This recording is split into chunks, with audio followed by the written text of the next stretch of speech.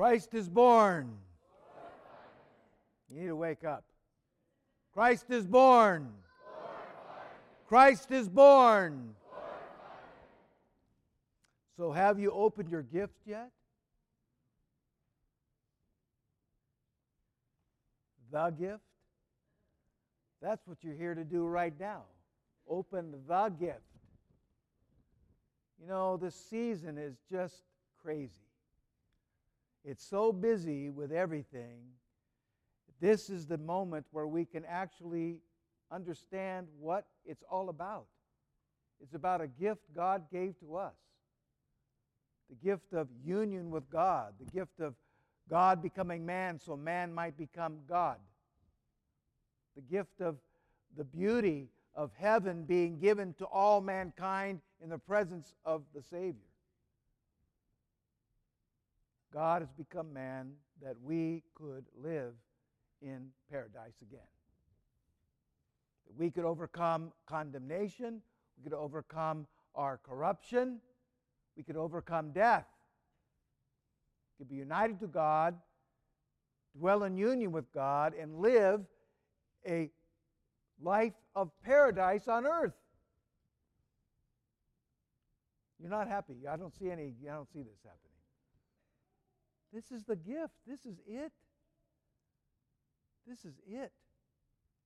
What a beautiful thing we have. Do we open it? Or do we just kind of come? You know, I was thinking about, let's do it again. Christ is born. What's that mean? Do we just say it? Do we say it with words? Do we glorify God with words? Or do we glorify Him with deeds? That's what we're really about, is to manifest Christ here on earth, because He is born in us. He's born in us. So have we opened the gift? We celebrate today the nativity of our Lord, the coming of God in the flesh, the incarnation of the Son of God. The Son of God humbles Himself today to become the Son of Man. The sustainer of all creation today empties Himself and takes on the form of a servant. The uncontainable God is contained today in the womb of the Virgin. He who is above the angels today is born in a cave. He who covers the heavens with clouds is wrapped in swaddling clothes and lies in a manger. He who sits on the throne of heaven lies in a cave. The sustainer of Israel with manna in the wilderness is fed today on the breasts of his mother. The highest King of heaven is witnessed to by simple shepherds. And the kings today, as we heard, bring gifts: gold, frankincense, and myrrh. So what is this gift for us about today? I think it's very important that we take a look at it. So I opened the gift. And what did I find in the gift? Many things we find in this gift that God gives to us. The first thing that I kind of discover in this is humility. God gives us the gift of humility. Do you know what happens to humble people? You know what God does to humble people? He exalts them. God exalts the humble. That place of humility is a very important place for us to find. We have to covet it. We don't like it because, many times humility is given to us through humiliation. We get humiliated. We get embarrassed. So we don't like that place. We want to defend ourselves. We want to step out of that quickly. So we fight and we get angry with each other, rather than just kind of simply dropping down one lower notch. And guess who you find there? Christ. Because what did He do? He humbled Himself. He knows that place. That's where He is. That's where we can find Him. That beautiful place of humility where God is. And you know what happens when we find Christ in that place? He exalts us. He lifts us up. He comforts us. That's a beautiful thing. That humility is such an important thing to have. And not to run from it. We don't like it. You know, it kind of tweaks our pride. It gets at us a little bit. But anytime you have the opportunity to humble yourself, do it. Because guess who you will find there? Christ. So the other thing that I found in this gift that I opened was love. And thank God my mother is here today. Thank God for my mother. Because if it wasn't for her, I wouldn't be here. It's a beautiful thing. The love of a mother, beautiful thing. You know, I did so many things I know that I'm sure she was disappointed with, but you know, one thing that she never stopped doing, loving me. Even now. So I go over to the house, she's here in town now, it's beautiful. I went over to see her today to wish her Merry Christmas and to be a little bit of time with her. And of course, mothers are mothers, you know. As much as she loves me, she always has something to say to me. She says, you know, that young man, that well-groomed young man that played football in high school, that kid who had short hair, now look at him. He's got a beard and he wears a dress.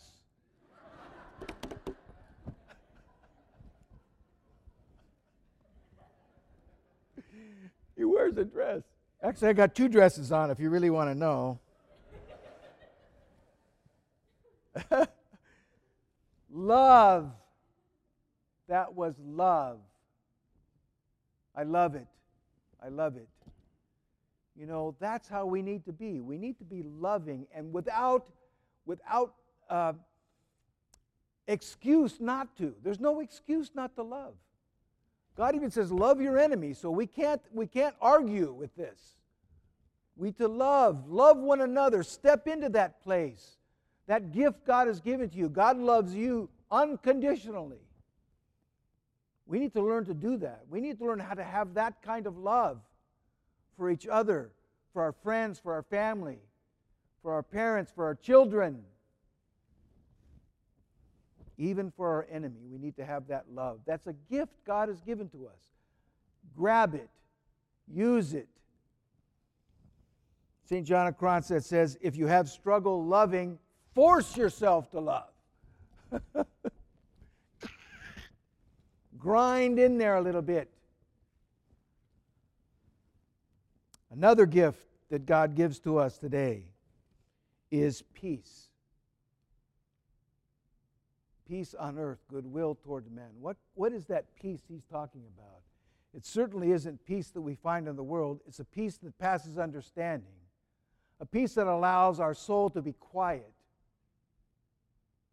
So we can dwell with God, so we can be silent and be in His presence.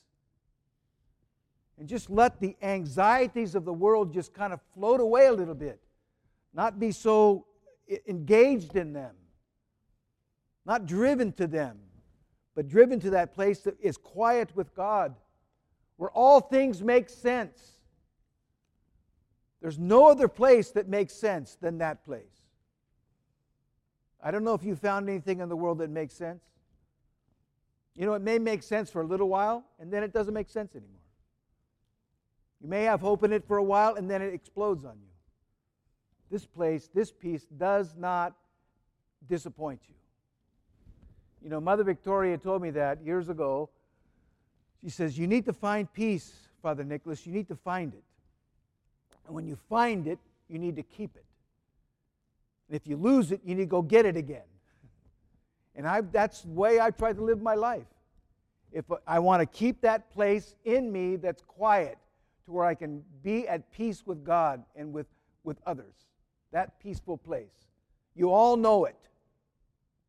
You all have found it. When you find it, keep it. When you lose it, go after it. So the way I've kind of looked at that is everything I do, say, everything I think, do, or say that keeps the peace, I try to increase that. And anything that I think, do, or say that takes the peace away, I try to modify it or eliminate it. So, there's your formula for a great life. It is. That place of God, to be with God. So, peace. And finally, hope. You know, hope not in our agenda. Hope is this. Hope is that God loves you and that desires everything. He does everything in your life to save you, to get you to heaven. That's what we hope in. We hope in this loving God who does everything in our life to save us. When we kind of find that, then we can be lifted a bit out of circumstances that can beset us. Life's not going well. God doesn't care about me. God doesn't love me. Maybe it's just I'm not responding to those circumstances well. Maybe that's it for me. So hope, a hope in a God that loves us and desires us to be with Him eternally. And does everything in our life to that end. Everything. So when we can look at it from that standpoint, it makes a big difference for us. So, have you opened your gift? Have you opened your gift? Open it. Look at what's in it. Humility, love, peace, hope. These things are eternal qualities for us. So, Christ is born. Glorify Him.